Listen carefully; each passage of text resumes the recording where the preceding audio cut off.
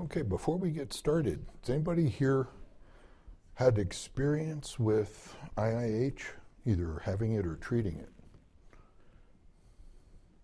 2. Okay, cool. So thank you. We'll go through some history and some nosology because it's had 5 different names. So I was told that I had to introduce myself, so that's who I am. And the only thing I can disclose is I pay taxes. More than that I can't tell you.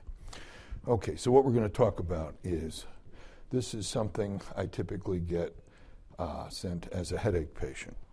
Okay, and we find out that they have IIH. What is IIH? Idiopathic intracranial hypertension. It's a disorder that's characterized by an increased intracranial pressure of unknown cause. And I say unknown cause, though I'm going to give you about a dozen of them that are potential causes.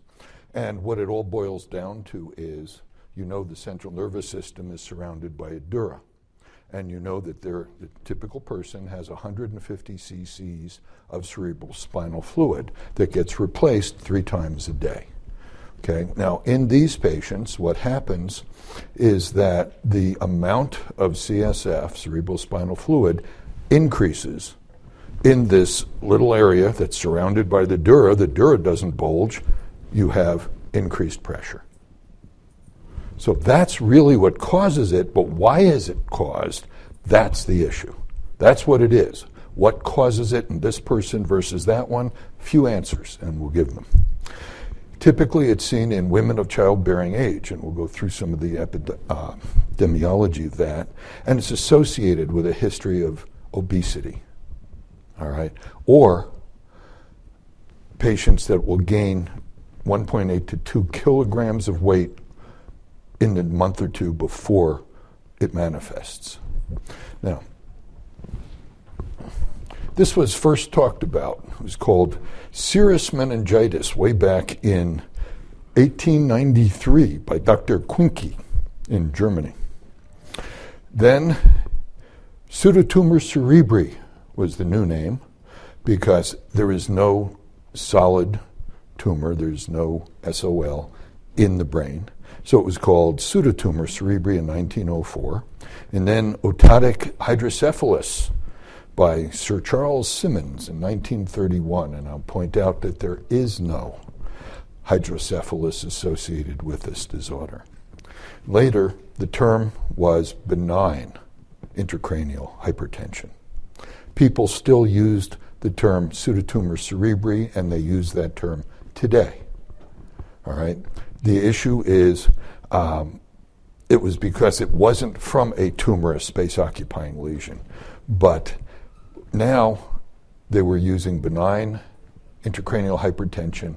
People shut that down and now call it idiopathic intracranial hypertension because how benign is a disorder that will make you blind? Because the main problem with this disorder is not headache, primarily, it's blindness.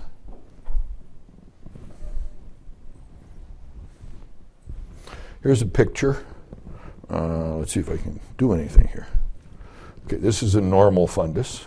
This shows old optic atrophy. So you can see the back of the eye, the retina, is dull, and there's not really a lot of red blood vessels. You see this gray mess there. That's from chronic optic atrophy.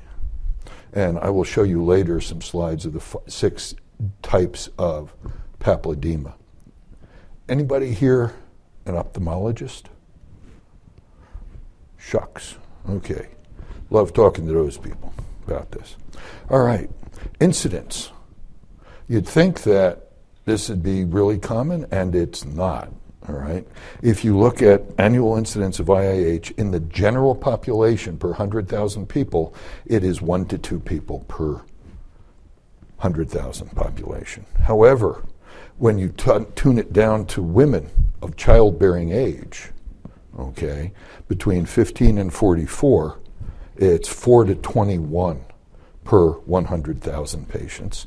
And then If you make it obese people, it's even more. Internationally, again, three things: women of all ages, women of childbearing age, and women who are obese and in childbearing age. So demographics, IIH can present in patients of any age. Okay, typically it's a woman in her 20s. Okay, and what's amazing about, I was giving you the epidemiology and the numbers. In my first 36 years of practice, I think I saw 60 patients with this disorder. In the 3 years I've been at UNC, I have 120 of them. Absolutely blows my mind. And one of the reasons is, I believe that because of I believe that there is a socioeconomic issue here, because the women are almost all morbidly obese, and most of these folk don't have insurance or Medicaid. Okay, and I think maybe 20% of my patients have good insurance, which is irrelevant, but when you think of obesity and you think of what can create it, it's poor diet, it's poor issues like that can bring this on. And we're talking not, by the way, a little fat. We're talking 5'4" woman who's 300 to 400 pounds. Okay, so this is not what you'd think. Men with IIH typically are not obese, but unfortunately, these are the folk that develop fulminant idiopathic intracranial hypertension, and if you don't catch it right away, within 3 months they could become blind. So you've got to recognize it, you've got to treat it immediately, and at the same time you're starting to treat it, you get a neurosurgical consultation, because you want on a moment's notice to call the neurosurgeon and say, okay, we need a shunt now. But there's other ways of dealing with it, and we'll talk about treatment, obviously. IIH has no preferential race, ethnic group, nothing. All comers. Study looking at the incidence of IIH in children. Under the age of 7, not an issue with obesity, typically a little boy for every little girl. But over the age of 7, obesity does matter, and there's typically 2 young girls for each young boy. And the obesity is more on the female than the male side, though there is some in the male side. Recent weight gain, as I told you, over 2 months preceding the symptoms can bring it on, even with somebody that's not morbidly obese. Okay, they did have an idiopathic intracranial hypertension treatment trial. 5% of these folk said that there was a family history of IIH, but in that trial they didn't ask about a family history of obesity. So further incidents, again, from Rochester, Mayo Clinic. Etiology, as I said, what causes the increased CSF that increases intracranial pressure? That is the answer that we don't have. We know what happens, these people, and I'll tell you why we know that. You stick a needle in a lumbar puncture and you'll get a remarkably high opening pressure, and we'll go into that in detail. So if IIH presents in an individual who's not overweight, and I have some, it's necessary to rule out associated risk factors. Exposure to medications, which we'll go into, some of which will be very surprising to you. Systemic or systemic diseases like Lyme's disease, disruption of cerebral venous flow, and endocrine or metabolic issues. This gentleman noted the criteria for a drug or a disorder that has any etiology or etiological issue with IIH. You have to have 2 published cases. Now, in terms of substances that can cause IIH, antibiotics, tetracycline, minocycline, carbidopa, and levodopa. Put together, you have Sinemet. So you'd expect, and you actually have, an increased number of IIH patients in the Parkinsonian group. Corticosteroids, notice, topical corticosteroids can induce this problem. Cyclosporin, danazol, growth hormone, and I'll point out I've got 2 patients who didn't have growth hormone. They were taking a homeopathic medication to increase growth hormone. So it's not just people who get injections of pure human growth hormone. Indomethacin, ketoprofen, lead, levonorgestrel implants, because look at the bottom there. Well, lithium, oxytocin, phenytoin, oral contraceptives. And one thing I remember from medical school very, very well, and that was a long time ago, vitamin A, hypervitaminosis A. And when they talked about that for other reasons, not IIH, because never was taught that in medical school, the one answer was, don't ever eat polar bear liver. I don't know why anybody would do that, but okay. Systemic diseases that can influence IIH, anemia, OSA, obstructive sleep apnea, hypertension, multiple sclerosis, chronic renal disease, and it can be renal disease stage 1. Doesn't have to be 3 or 4.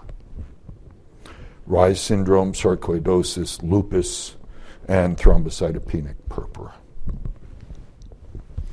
The endocrine risk factors, the one we guarantee that we know, female sex, reproductive age group, 15 to 44, menstrual irregularity in about 50 to 60% of my patients, obesity and or recent weight gain.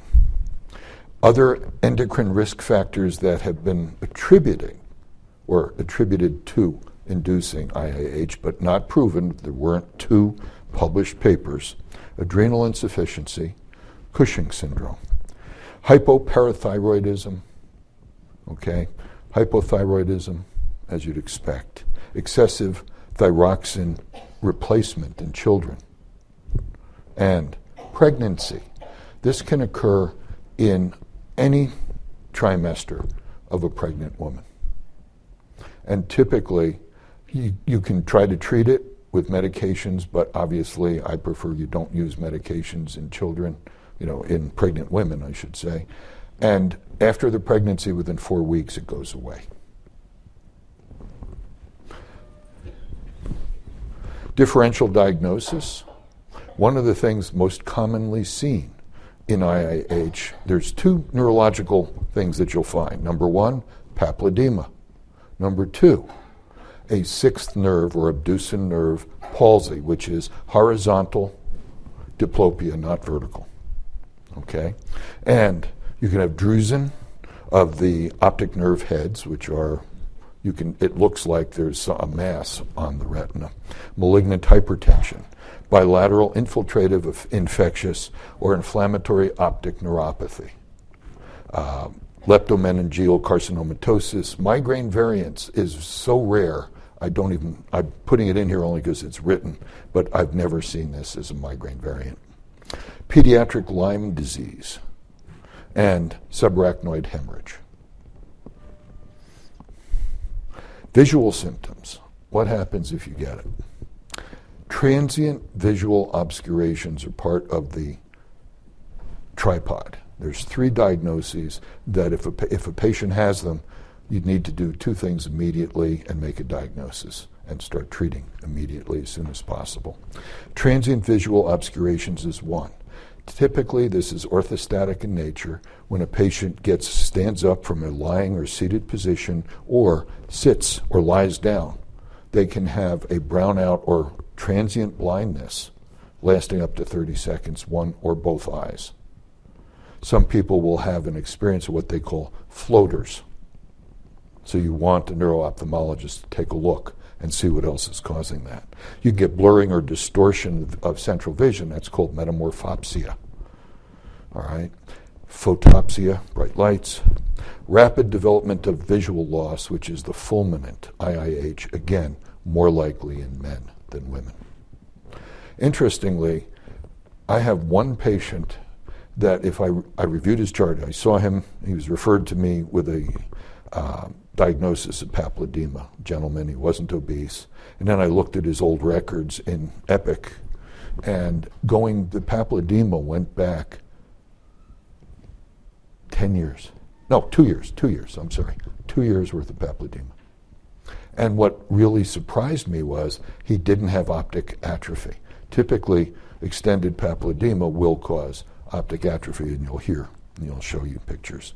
Now, Dandy was a very famous neurosurgeon from Northwestern, where I studied, and his criterion, published in 1937, was number one, the only symptoms, and you only get symptoms and signs of increased intracranial pressure. There are no localizing neurological findings except for typically bilateral, but it can be unilateral, sixth nerve or abducens nerve palsy, number one, and papilledema. Cerebrospinal fluid will show increased pressure, but everything else is normal.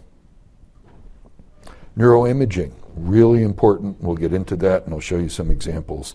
And neuroimaging reveals radiographic signs of increased ICP, which are very minimal. And there are no other causes, okay? And then more recently, Friedman in 2002 and 2004 contributed two things. One is diagnostic lumbar puncture. That's the money test. And it should be given with the patient in a lateral decubitus position.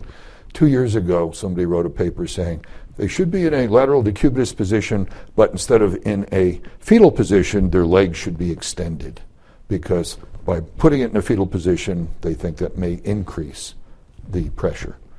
Okay, so that's something you may want to consider when you do an LP. Before you do the LP, obviously, you need to do an MRI and an MRV. MRV has become more and more important, and basically you don't want to do just an MRI and not an MRV, because venous sinus thrombosis and venous sagittal sinus thromboses or cavernous sinus thromboses are pretty much frequently seen. And I'll show you a picture next. But some patients, of course, if they can't undergo an MRI because they have something metal inside, or I have one patient with metal from a bullet behind his eye. No MRI for him. So you can do a CAT scan and a CAT venogram. So the clinical triad. Patient comes in, you take a history, they've got new form of headache. Headache really isn't in the clinical triad. It's incidental to three things. Number one, it's incidental to transient visual obscurations. You can't get those unless you have papilledema. Number two, pulsatile tinnitus. You all know tinnitus is a loud, constant noise. Pulsatile tinnitus is not. Pulsatile tinnitus is a whooshing sound. It's typically unilateral or bilateral, doesn't matter. But a patient will tell you it'll be there for 1 to 2 minutes, 3 or 4 times a day. And it's a whooshing sound that essentially beats in the same cadence as your pulse. But it is not high-pitched, and it is transient. Okay? Papilledema, when you examine that patient after you take that history, if you have that clinical triad, you have to move immediately. Okay, because you don't know what stage that is unless you're an ophthalmologist, and I'll get to what you got to do. So you take the history. They have pulsatile tinnitus, TVOs, transient visual obscurations. They have papilledema. Headache is incidental. If they have headache, it can be of any form. It is typically not specifically any type of headache. The most common format is it's in the posterior aspect, and bending or picking up and sitting up or lying down with their head biased can increase pain, okay? And the only way to know if that headache is secondary to the IIH is when you get to do the lumbar puncture. But before you get to the lumbar puncture, you have to do an MRI and MRV. You got to rule out an SOL. You obviously don't want anybody sticking a needle in somebody's back through a lumbar puncture if there's an SOL. Then at the same time, typically you want to get a thorough neurological neuro-ophthalmological evaluation. And what I mean by that is the only thing you have to follow is visual fields. Okay? It's the visual field that tells you whether what you're doing to treat the patient is working. So therefore, every 2 to 3 months, patients need to get Humphreys visual fields. That's the computerized, where they look with one eye and they see computerized lights there and they're clicking things, and so you get a picture of their visual fields, and I'll show you some. So the 3-part workup: MRI, MRV, neuro-ophthalmological, and if you have to wait on that, you have to wait, but right after the MRI, you get the LP. The LP, lumbar puncture, if the opening pressure is higher than 25 centimeters of water. Okay, normal is 0 to 20. So I give them another 5, maybe 8. But a lot of my patients clock in at 30 to 60 centimeters of water. Think of that, 60 centimeters of water with normal being 20. Think of what that does to the visual system. So that's the money test. If that is 26 or higher, they've got IIH. Okay? That's your diagnostic criteria. So the pathophysiology, as I told you, is unclear. We have some guesses, and we're going to go through those, what people think might cause this. And what is this? Again, increased CSF that is causing the increased pressure. And the one thing I said I'd mention and didn't, when you do the lumbar puncture, my rule for my patients is if the lumbar puncture is 30 or above, I want them to drain 30 cc's of fluid. Okay? And if their headache is secondary to the increased intracranial pressure, the headache will go away. The problem is, as you all know, you have CSF that replenishes itself 3 times a day. It's constantly being made. So that's why you use a medication that we'll talk about to stop, a carbonic anhydrase inhibitor, to stop production of CSF. But if you want to know if the headache is secondary to the IIH, you drain the fluid. And typically, for 24 hours or so, patients will get better. Their headaches will go away. But then they have the same problem, increased CSF, and the headaches will return. Now, I have one patient now, who, when she was first diagnosed by somebody, they put her in a hospital for 2.5 weeks and did 11 lumbar punctures. Anybody here want to have their patient have 11 lumbar punctures? Not me. Think of the possible ability to have meningitis. Think of the downside. Like most patients at UNC, where I work, patients who get their LP by the neurology group don't have post-LP headache. But when it's done in radiology, and most of these patients are large, and it's really tough to do the LP without a C-arm. So the patients that go to radiology to get the C-arm is probably 60 to 70%. And the issue is probably 50% of those people who get it done in radiology develop a post-puncture, lumbar puncture headache. Okay? And they need to come back in within 2 days and get a blood patch. Okay? So, what can cause this? All right? Venous sinus stenosis, okay, and compression. You might have a coagulopathy, so that's one thing that you want to look at. If the MRV is positive and there is a sagittal sinus thrombosis or cavernous sinus thrombosis, you need to check it out. But that could be what's causing. And there's a question, did that cause the IIH or was that caused by the IIH? And nobody has an answer to that, to my knowledge. You can get self-sustained venous collapse. What happens, it's proposed as a causative mechanism in patients that are predisposed to this. Basically, it leads to intracranial hypertension in the presence of a lot of triggering factors, one of them being the long-term remission that can occur after a few or several CSF drops from lumbar punctures. And again, you don't want to do that. The controversy, as I said, is that for or secondary to the sinus, the IIH. So you can get disorders of cerebral venous drainage. Compression of the cerebral veins by extravascular tumors, that one's obvious. What's not so obvious, secondary thrombosis, again, secondary to a coagulopathy. Relative stenosis, secondary to a venous flow anomaly.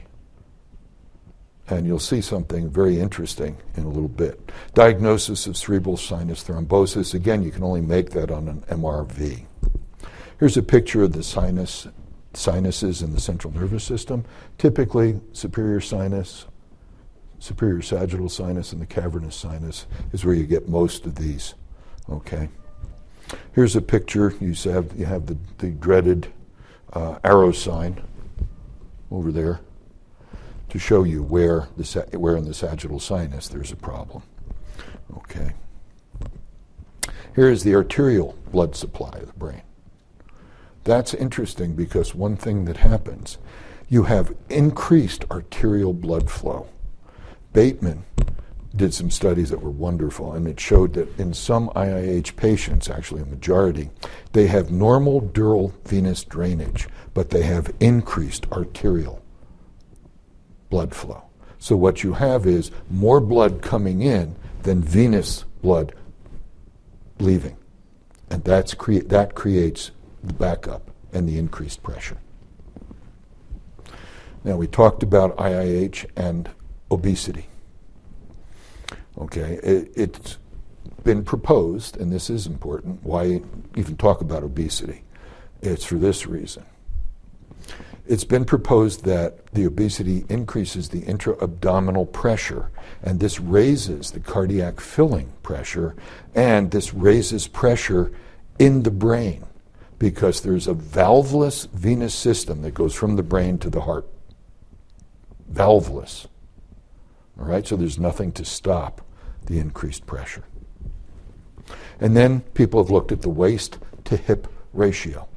Okay, this one study here, they looked at a number of patients and found that fat accumulates in the IIH patients below the waist. MRI with gadolinium, best choice. MR venogram should be done simultaneously. Here you can see slit light findings, and then over here, increased CSF and tortuosity. Okay, and you can see here the optic nerves. All right. Again, the arrow sign. Here, over here, you can see increased CSF, and here's the optic nerves that are tortuous. Now, what happens, as we'll talk about in greater detail, is the CSF that is increased around the optic nerves creates pressure on the nerve sheath, and that strangles that, and that's what causes the papilledema, as you'll see. It's an exoplasmic defect that I'll describe in detail. Here's another one. I like this. You can see the white here, and the white here and here. And it's very important because that's scleral flattening. That is an absolute sign of, one of the few absolute signs of IIH on MRI. An empty cella or a partially empty cella. Remember, cella turcica sits right there, okay, and there. And the pituitary sits there. But you can have an empty cella. The pituitary is either crushed, and so you have just CSF there, and you can't even see what's left of the pituitary, or it just gets moved up. So that is one of the signs that you can see on an MRI. Symptoms of papilledema, we talked about transient visual obscurations, The disturbance can last up to 30 seconds, and it's dimming or blackout of vision, as I told you. And it is orthostatic in nature. When they sit up, or stand up, rather, from a sitting or lying position, or go the other way, they can also have floaters. Interesting, in a study of 353 patients with IIH, only 5.7% did not have papilledema. And the diagnosis was made again by increased intracranial pressure on an LP. Physical exam, basically you have bilateral disc edema and possibly a sixth nerve palsy with diplopia that is horizontal. Other than that, it's pretty much normal. Pathophysiology of papilledema, again, as I told you, it's axoplasmic. Disc swelling in papilledema is a result of axoplasm. The flow becomes static, okay? With the intraaxial edema in the area of the optic disc, what happens is the subarachnoid space of the brain is overfilled and it puts pressure on that. And what happens is as that pressure increases, the pressure that is transmitted to the sheath of the optic nerve, it acts as a tourniquet with the increased pressure and cuts off the ability of the axoplasm in the neurons to leave. And that's why you have the abutting, the enlargement, if you will, of the edema. And here's how to grade edema. When I teach the residents, one of the things I almost always hear from each of them is they don't see a lot of papilledema. And it's not really a lot. They have some great new tools that I don't have. One is about this big. It's a magnifier. You can put it against here, put your ophthalmoscope there, and it's really wonderful. And one day I'll probably buy one. But this is the Frisson papilledema scale. 0, grade 0, is a normal disc. Totally normal, no problem. This is what all our discs in this room should be looking like right now. And note, there's no C-shaped halo, okay, with a temporal gap. But in stage grade 1, you have a C-shaped halo with a temporal gap. But then in stage 2, that halo is all around, it's circumferential, all around the optic head, or the optic nerve, okay? Come on. I'm sitting here doing this, and it's not moving. There we go. Thank you. All right, grade 3 papilledema is characterized by loss of major blood vessels outside of the disc. And again, you have the arrow sign right there. Grade 4 is you're losing vessels on the disc. And grade 5 is you've lost them all. Is that a point of no return? Basically, at that point, they're pretty close to having significant deficits in their visual field. And I'll show you what those look like in a little bit. Okay? Thank you, Ellen. So the duration of papilledema, first thing you see if it's new, disc hyperemia, redness in the optic nerve in the eye. Obscuration of peripapillary vessels. Remember, when you look in the eye, you should also look for the blood vessels moving. That stops as soon as there's any edema. Okay? Those are called spontaneous venous pulsations.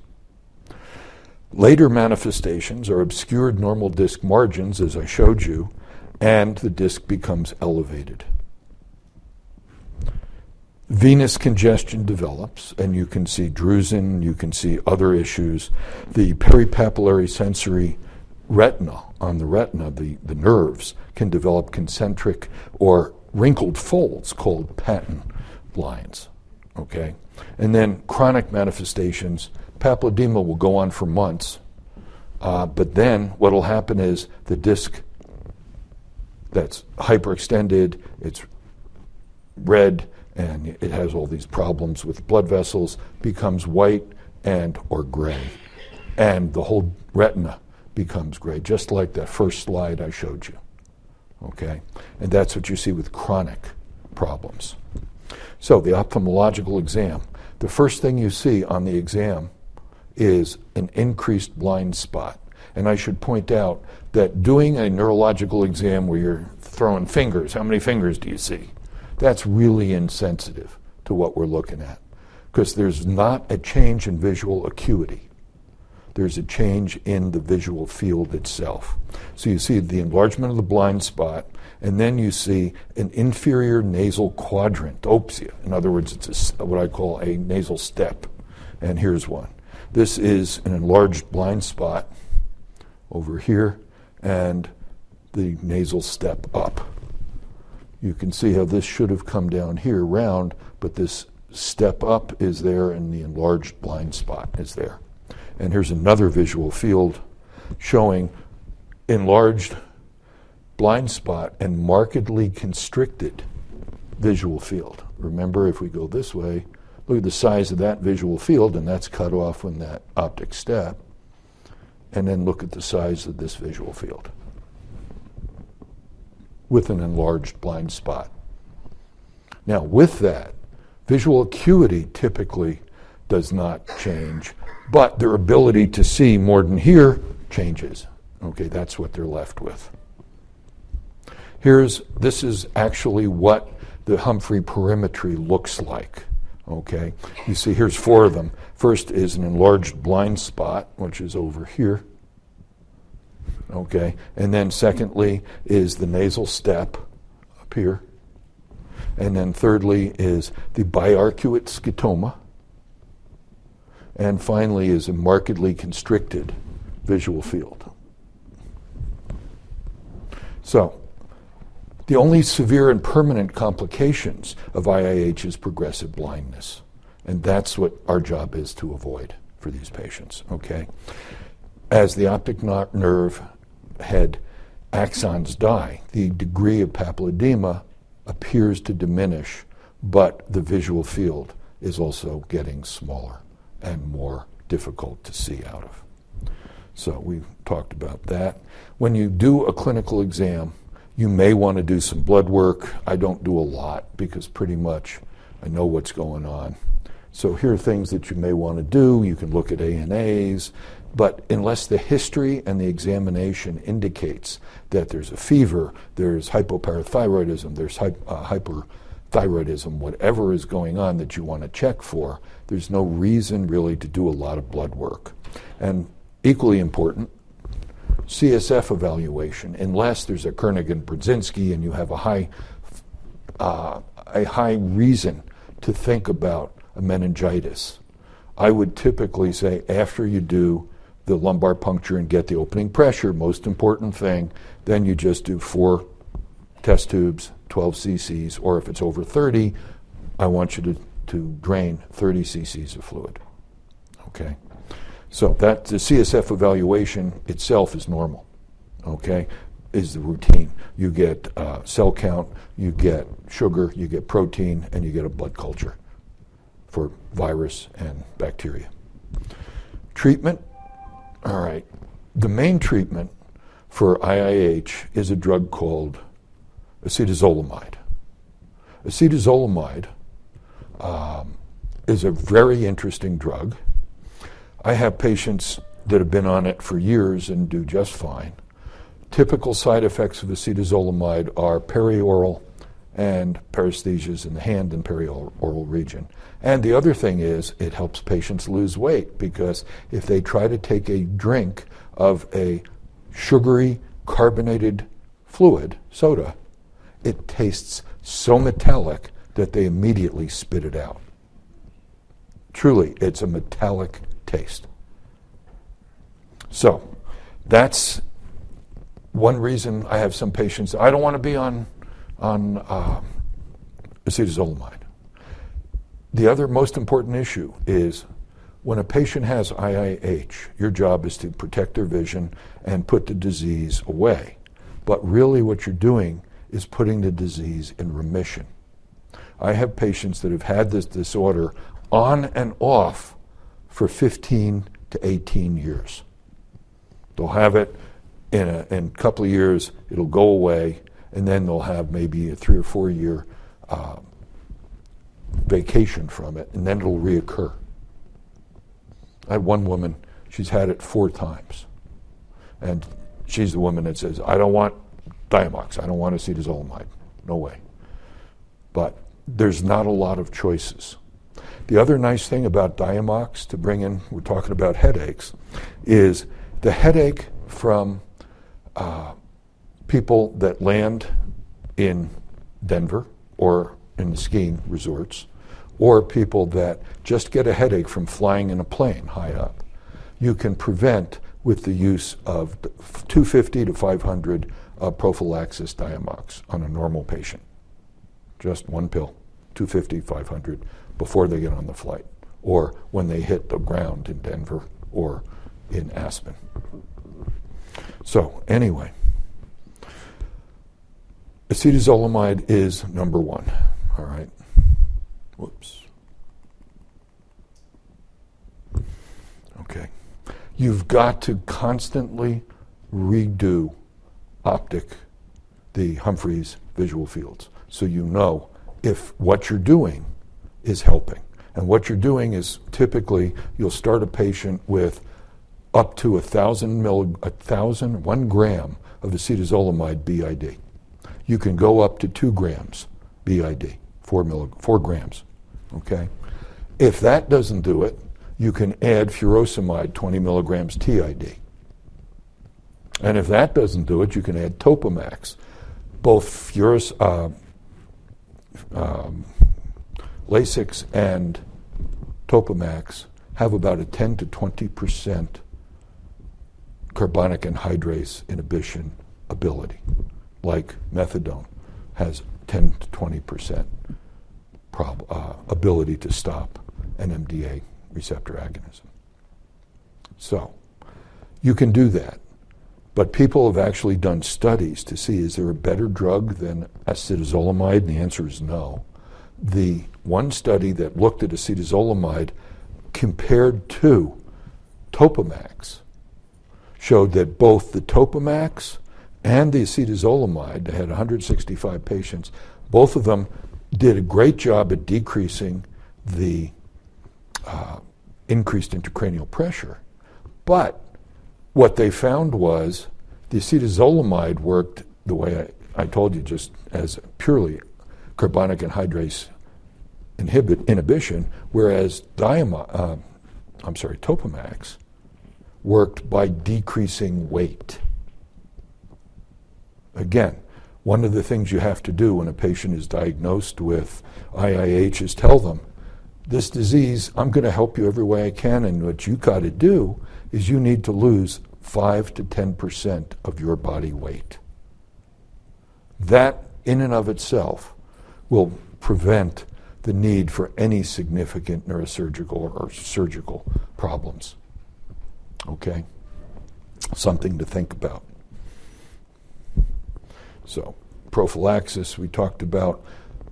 If you have patients with headaches, that's why it gets sent to me, and if they have IIH and they don't have any help from the decreased CSF, then you're dealing with a primary headache disorder, migraine or tension type headache. And you treat that with appropriate medications depending on if it's more than 15 days a month, less than 15 days a month. Is it tension type? Is it migraine? What is it? You can use a migraine drug for prevention. You can even use a triptan. You can use appropriate medications for tension type headache, along with the acetazolamide. These are 2 entirely different issues, okay? And that, again, is if when you drain the fluid, if the headache goes all away and they have no prior history of headache, it's just from the IIH, and the acetazolamide will help get rid of it. If somebody develops a significant problem with vision, you want to hit them with a big dose of prednisone. I'm talking 60 to 100 milligrams a day for about 10 days. That'll stop a marked inflammatory response. So topiramate, again, is nice because of the weight loss associated with it. Now, most people, if acetazolamide doesn't work, and in probably 98% of the patients, I can get by without any neurosurgical. I've only sent 2 patients for neurosurgical intervention. Both were men. Okay, both had fulminant IIH. And what happens is the indications for surgery is new and significantly worsening visual fields. Okay, reduction in visual acuity, which is very late stage, presence of severe visual loss in one or both eyes, and headache unresponsive to medication. And then there's 5 types of things you can do surgically. All right. Number 1, optic nerve fenestration. Anybody hear about that? Anybody know what that is? Okay, we'll show you. A lumboperitoneal shunt, a ventriculoperitoneal shunt, which is much better. Dural venous sinus stenting, which is about 10 years old. If there is a sinus problem in the brain, what they'll do is they'll go in and they'll put a stent, just like they would in a cardiac artery. And bariatric surgery. So this is a optic nerve sheath fenestration. Remember, as I told you, around the CSF, around the optic nerve, presses on the optic nerve, the sheath around the nerve. And so what this does is it actually puts a little rectangular hole in that sheath surgically. So that decreases the strangulation, if you will, of the nerve, and it decreases the visual problems because the optic nerve becomes normal as much as it can, as long as you're getting rid of the fluid. CSF diversion procedures, there's the 3 that I mentioned. Lumboperitoneal shunt. The problem with that is within a year, you're going to have to go in typically and redo it. The ventriculoperitoneal is the one you want to do. Yes, you do get problems with that shunt too, but not as frequently. And third is the stent. Okay, but this is most interesting, the outcomes. Okay, this is from a meta-analysis, and the first thing they looked at was optic nerve fenestration in 252 patients. 80% had improved visual defects and resolved. 80%. Whereas if they looked at 31 patients with VP shunts, ventriculoperitoneal shunts, 38.7% had the same improvement. If you looked at an LP shunt, lumboperitoneal shunt, in 44 patients, 44.6% of patients got better. And finally, if you implanted a shunt, intracranial venous sinus stent, 47% improvement. So what would you rather do? I'd go with the optic fenestration. Bariatric surgery. As I indicated, some of these young ladies are extremely morbidly obese, and a Roux-en-Y is the procedure that is most likely used. And it'll take 1 or 2 months after that to see everything melt away. Okay, their weight goes down, the optic pressure goes down, papilledema is gone, visual field is normal. So you can download that slide. That tells you everything in a little management thing that I did. So monitoring. The appearance of papilledema is and can be very deceptive. The swelling, the papilledema, may decrease among patients with long-term papilledema, as I said, and this is progressive optic atrophy. Therefore, it doesn't look like papilledema, but it's a worse situation visually for the patient. That's why you need every 2 to 3 months to have a repeat Humphreys visual field. Again, testing with optic field with your fingers is really old school, but some of us will do it on exam if we need to. And all patients with a suspected diagnosis of IIH need to, first thing, if they have one issue, if they have pulsatile tinnitus and they have TVOs, but seemingly no papilledema, get a Humphreys visual field. And if it's abnormal, treat them for IIH. And I think that's it. Any questions? Alan? Does a retinal scan help you in any way beyond what you mentioned already? A retinal scan? Yes. No, does not. Yes? So the data's telling us that retinal, us looking at the disc in primary care, that we're not very good at doing it. Oh, thank you, David. Would you start again? Yes.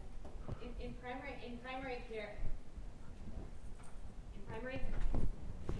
care, they're suggesting that us doing, exams of the optic disc, that we're not very sensitive at looking at that.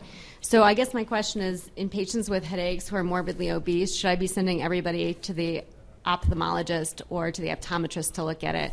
And then my secondary question is, acetazolamide, if you have a sulfa allergy, what are we maintaining on patients in the long run if they can't take Diamox? If they can't take Diamox, you would use a combination of topiramate and Lasix. That's your only other options.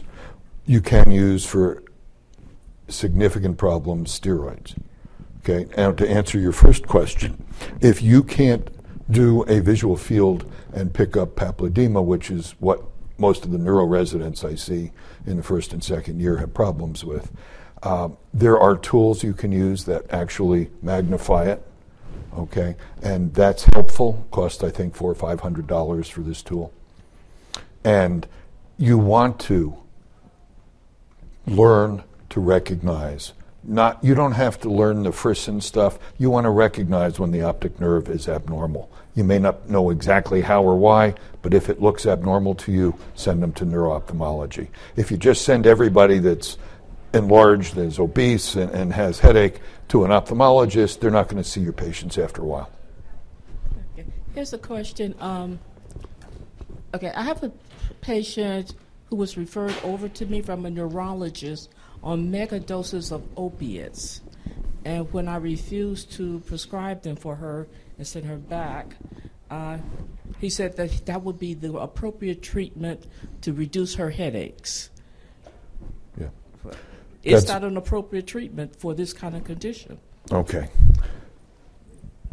8 opioid pills, I don't care if it's Vicodin or Percocet or OxyContin, 8 opioid tablets a month creates analgesic rebound headache. Doesn't matter if they have IIH. That's a separate issue. But it's still a real issue. So you'll have patients with increased severity and increased number of headaches as long as they're taking opioids. And when patients come in on opioids, I'd call their doctor first and say, there's not much I can do. As long as they're taking opioids for their back, I'm not going to stop their opioid. You're giving it to them. But by the same token, I'm telling you, I'm not going to be able to get rid of their headache. Because preventative medication, migraine preventative, in the face, or attention type headache preventative, in the face of opioid-induced analgesic rebound, prevents the opioid-induced analgesic rebound prevents the preventative medication from working.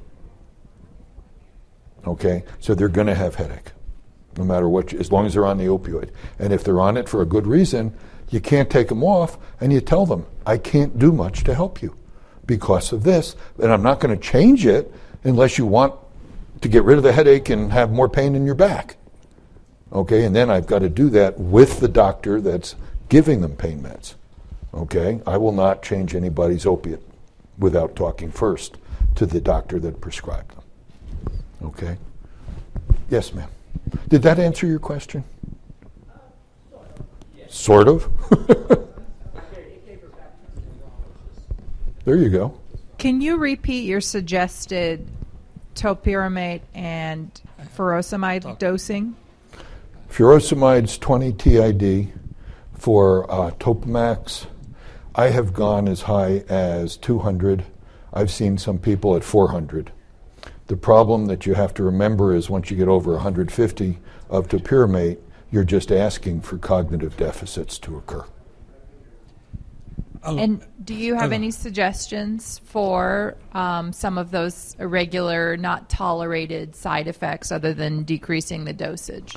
That's it. And if you decrease it so that it isn't helpful for the IIH, then what are you doing? Basically, you're not treating them. Okay, and I ask the patient, you don't want to take it, you don't like the side effects, would you like it better if you were blind? Now, if they have an allergic reaction, an anaphylactic reaction, obviously you can't use the med. But, I don't like the way it feels and I like my soda. I actually had that discussion. I like my soda. You want to get better or do you want to go blind? Excuse me. Oh, I'm sorry. Yes, sir. Yeah, I have a patient that had been having these temporal headaches, and sorry, and sent him to UCLA, and they saw him for a long time. Then they sent him back, and then they told me to give her Diamox. But she has Budd-Chiari syndrome. Would that be an increase? Something that would increase the risk for that, or No, Arnold-Chiari syndrome does not increase the risk for IIH at all. And all too many, Arnold-Chiari syndrome is when the part of the back of the brain goes down into the foramen magnum. If it goes less than a centimeter, it's Chiari type 1, and there's too many decompressions. This neurosurgical decompression can have significant side effects, so you don't want to do it. And unfortunately, the other folks are lining up, and I thank you for your time.